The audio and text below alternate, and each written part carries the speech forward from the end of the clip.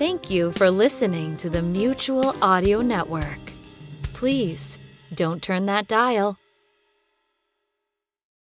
The following audio drama is rated PG for parental guidance recommended. Hi, this is Pete with a casting change announcement. The role of Chris Greenslate is now being played by Victoria Fonsky. Thank you.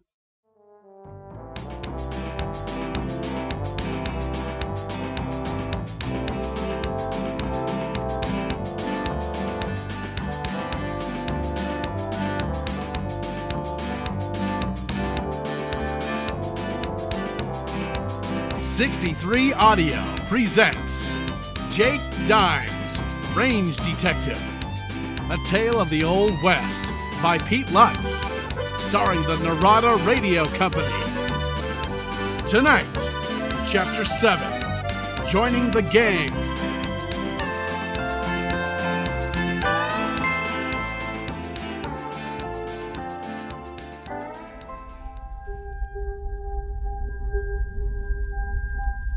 Our story so far: Jake Dimes, an operative for the Pinkelson Detective Agency out of Celestial City, is going by Jake Dawson as he investigates a series of payroll robberies from the D-Bar-D Ranch in Arizona. When last we saw Jake, he was hogtied to a chair in a tumble-down shack on the fringe of the Rolling End Ranch's border. Captured and imprisoned by Birch Hickam, Jake has been visited only once by a beautiful girl carrying bread and water, who turned out to be Hickam's sister, Betty Jo. But Betty Jo isn't just a pretty face, as we found out at the end of our last episode. As we take up our tale again, having arrived back at the Rolling End Ranch house, Chris leaves the injured girl she thinks is Nancy Hicks in the capable hands of her servant Lupe, and goes in search of her father.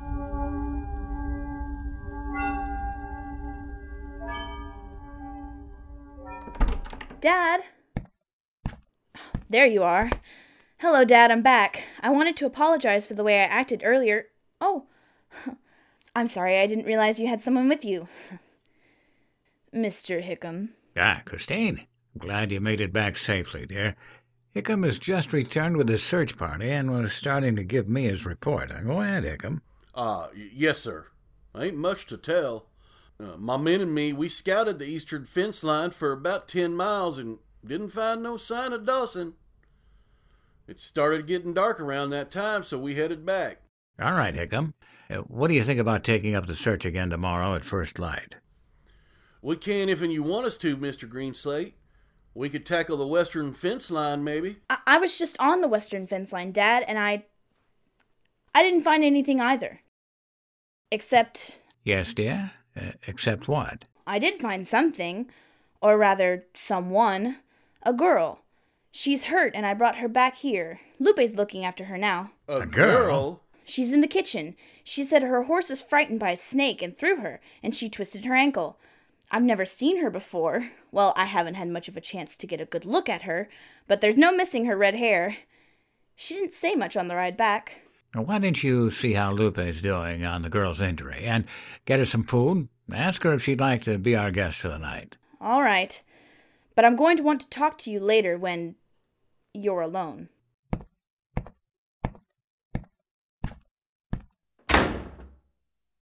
Well, was that everything, Hickam? No, sir. There was one other thing I wanted to talk to you about.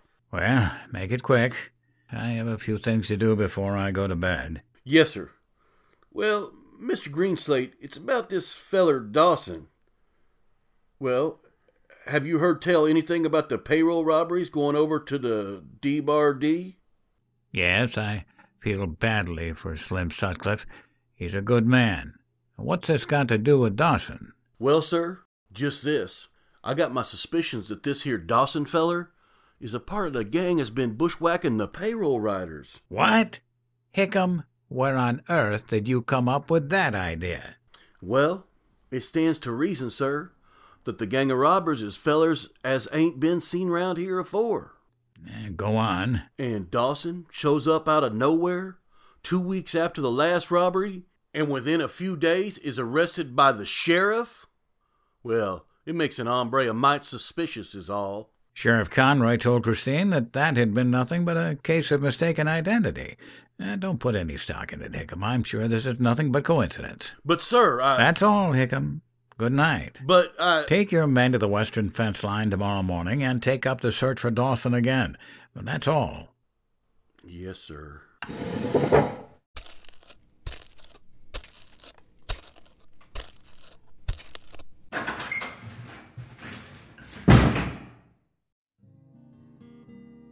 So, sometimes it pays to listen at keyholes. So you suspect Jake Dawson of being a criminal. Ridiculous. This must be what Jake was warning me about in his note the other day. Well, obviously my father doesn't believe you, Hickam, and neither do I. Oh dear, I nearly forgot about our guest. I better go to the kitchen and see how Miss Hicks is faring.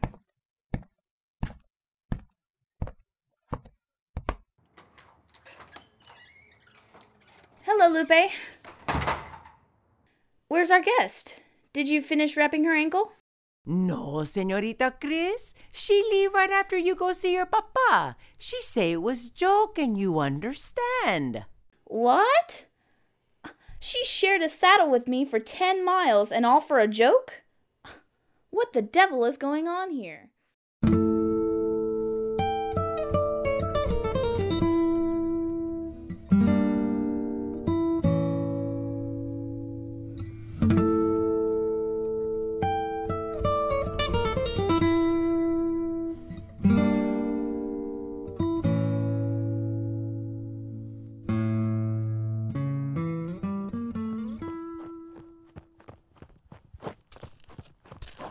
Birch!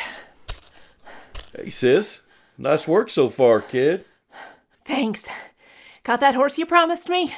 Yep. Tethered about a quarter mile from the gate. You won't have to worry about the patrol rider. Thanks. So long. I'm off to get some rest. And in the morning, I'll go see our mutual friend. And you'll talk to him about, you know. Don't worry, brother. That fellow hasn't thought about anything but me since I left him this morning. So long. So long, sis. Good luck.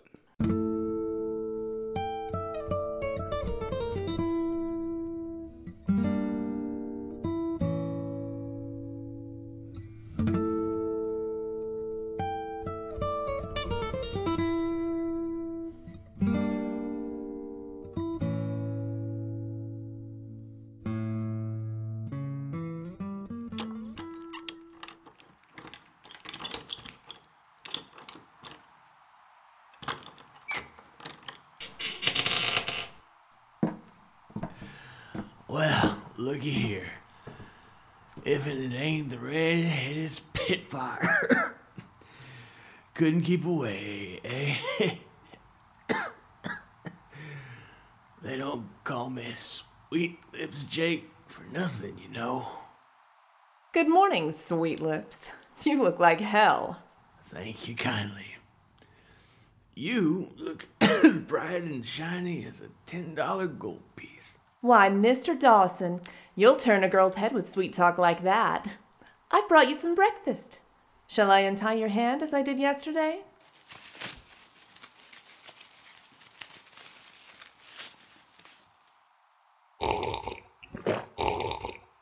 If you don't mind listening while you're eating, Mr. Dawson, there's a proposition I'd like to put to you. Very well, then. My brother and I have spoken about you at length, and we've come to the conclusion that you'd be a much better ally than enemy. With that in mind, we invite you to join us and help us with the next payroll, evolution. What do you say?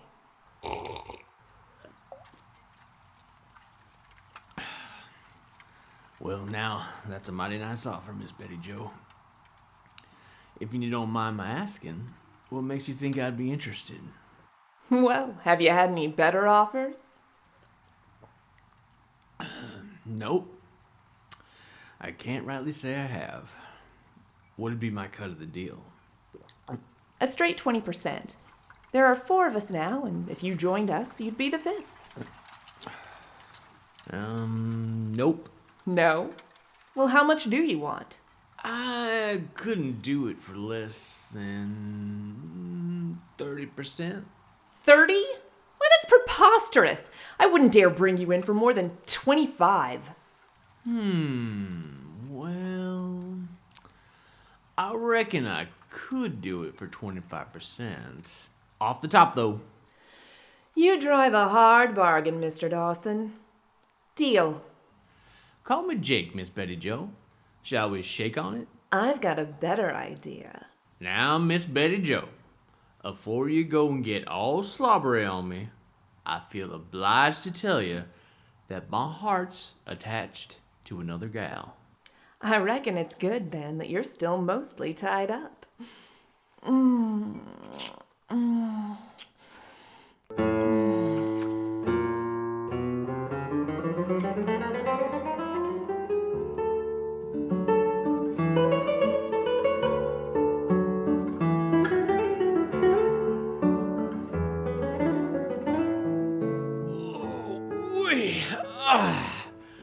I sure am glad to be loose of them ropes.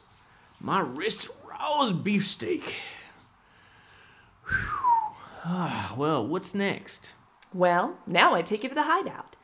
Do you mind sharing a saddle with me? Well, I reckon not. Is it a far ride? No, not far. But I'll have to blindfold you after a certain point. Are you funning me? No, I reckon you ain't. All right, there just ain't no trust in the world no more.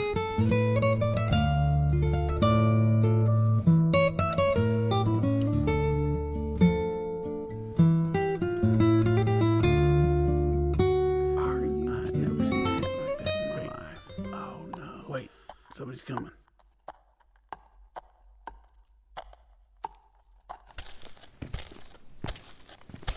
Well, here he is, boys. Hey, who's that? Hey, now. What's going on? What in tarnation's going Oh, on? would you look at this here boy now? Is that really him? Well, that's it. Quiet, you Not hombres. much to me. Hiya, sis. Take off his blindfold. Well, hello, Dawson. I know that ain't your real name, but that don't matter. Hickam ain't my real name neither. Say, Birch, what are you doing up here? Don't you think you should be at the Rolling Inn? Greenslate thinks Brax and me is on a search party for Dawson here.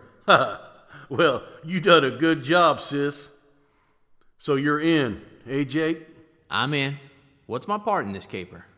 Well, I got word from my contact at the bank in Prickly Pear that the payroll's going to be released Thursday. Tomorrow.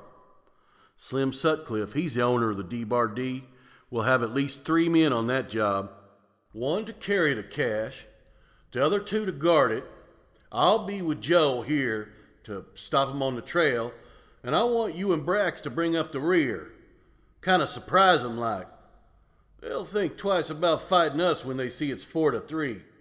Alrighty, I like them odds myself. Does your contact know what time the D-Bar D men will be setting out? What time did you say, Betty Joe? Jake, meet my contact at the bank. The purtiest fiancé to the head bank teller you'd ever want to meet. Why, I'm honored, sir. Jake, it was the sweetest thing I ever done saw. She just sashays into the bank one morning, purty as you please, and afore he knowed it, that teller was wound tighter than a $2 watch around Betty Joe's little finger.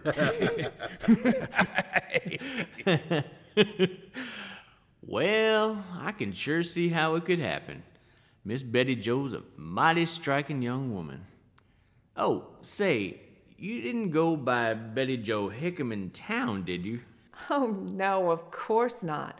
I called myself Susan Underhill there. So that's how you'd find out when the payroll was going through Hickam? Pretty slick. Yep. Well, we're happy to have you with us, Jake. I gotta take Brax back to the ranch and report to Mr. Greenslate that we couldn't find no sign of you. And Joe, you better mosey back to the D-Bar D. Sabi? Okay. What was the time you said the payroll's leaving town tomorrow? I didn't say. But it's going to be 2 in the afternoon. 2 in the afternoon. See you here at 1. Jake, you just get some rest and something to eat. You can flop on one of them bunks yonder. Much obliged. I didn't sleep much in that chair. Hog-tied the way I was, Hickam. Well, no hard feelings, I hope. Nope. Just like water under a bridge. Fine. That's fine. Well, be seeing you. Sis, you want to ride with me as far as the trail into town? Sure, Birch. Well, I'll see you tomorrow, Mr. Dawson. Jake. I reckon you will. Adios.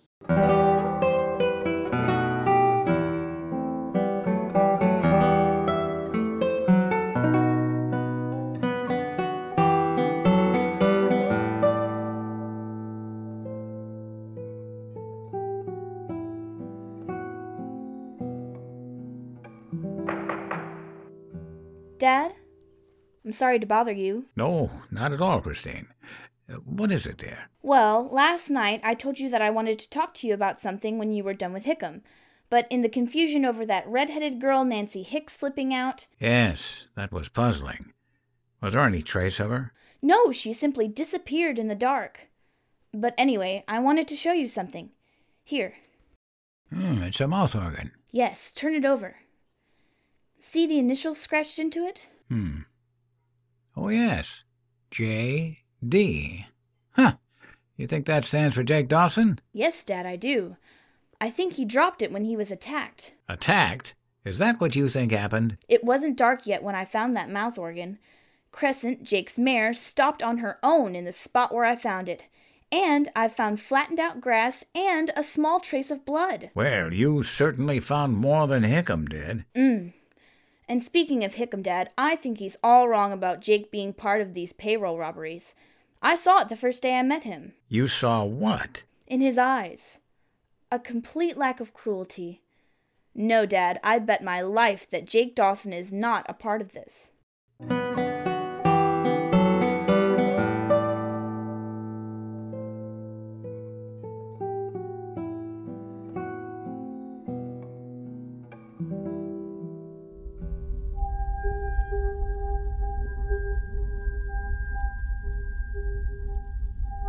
Chris says those words to her father while at the same time, Jake Dimes stretches out on a bunk in the robber's hideout. Was Miss Greenslate's initial assessment of our hero correct? Or must we now stop referring to Jake as our hero? To find out what happens next, tune in to Chapter 8 of Jake Dimes, Range Detective, coming soon.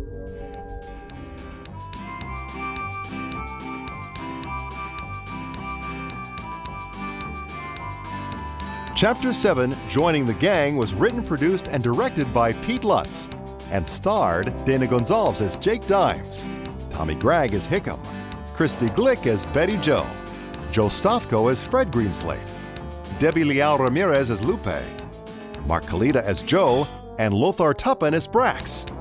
Your announcer was Darren Rockhold. Tune in again next time when you'll hear Briar Buck and Sheriff Conroy say, "Sheriff, these two fellers on this side of the trail is from the D-Bar D. They both been shot. Looks like a single shot each, straight through the heart." "Here's another from the D-Bar D, Buck. Same story, dang it. Hey, no.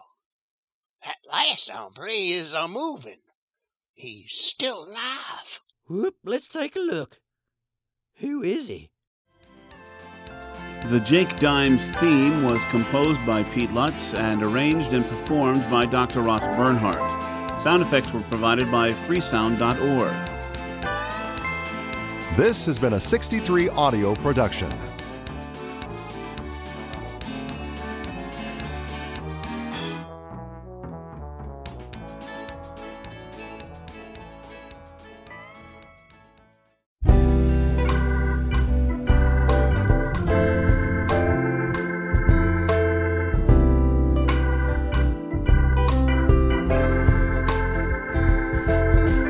Buongiorno. I am Flaudio, and I am very interested in what makes audio drama work. I want to share with you my recipe for a perfect evening. an evening for two lovers. Lovers of audio drama. When I plan an audio drama, I want to make sure that everything is perfect for us. The soundscape is the most important thing to set the mood for the night. When I lay in a special ambiance or sound effect, it is very important because it can express what I feel so perfectly.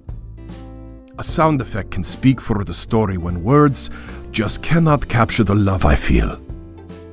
Love I feel for you. When it is dark, I turn on the sound effects. I turn up the soundscape. And the voices can then dance in a perfect state of bliss, where there is no world except the one we make with our love. No time except what is needed for our story to play out.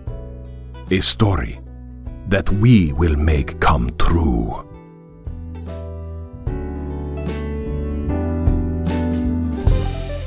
This audio drama public service announcement was brought to you by the Amigos.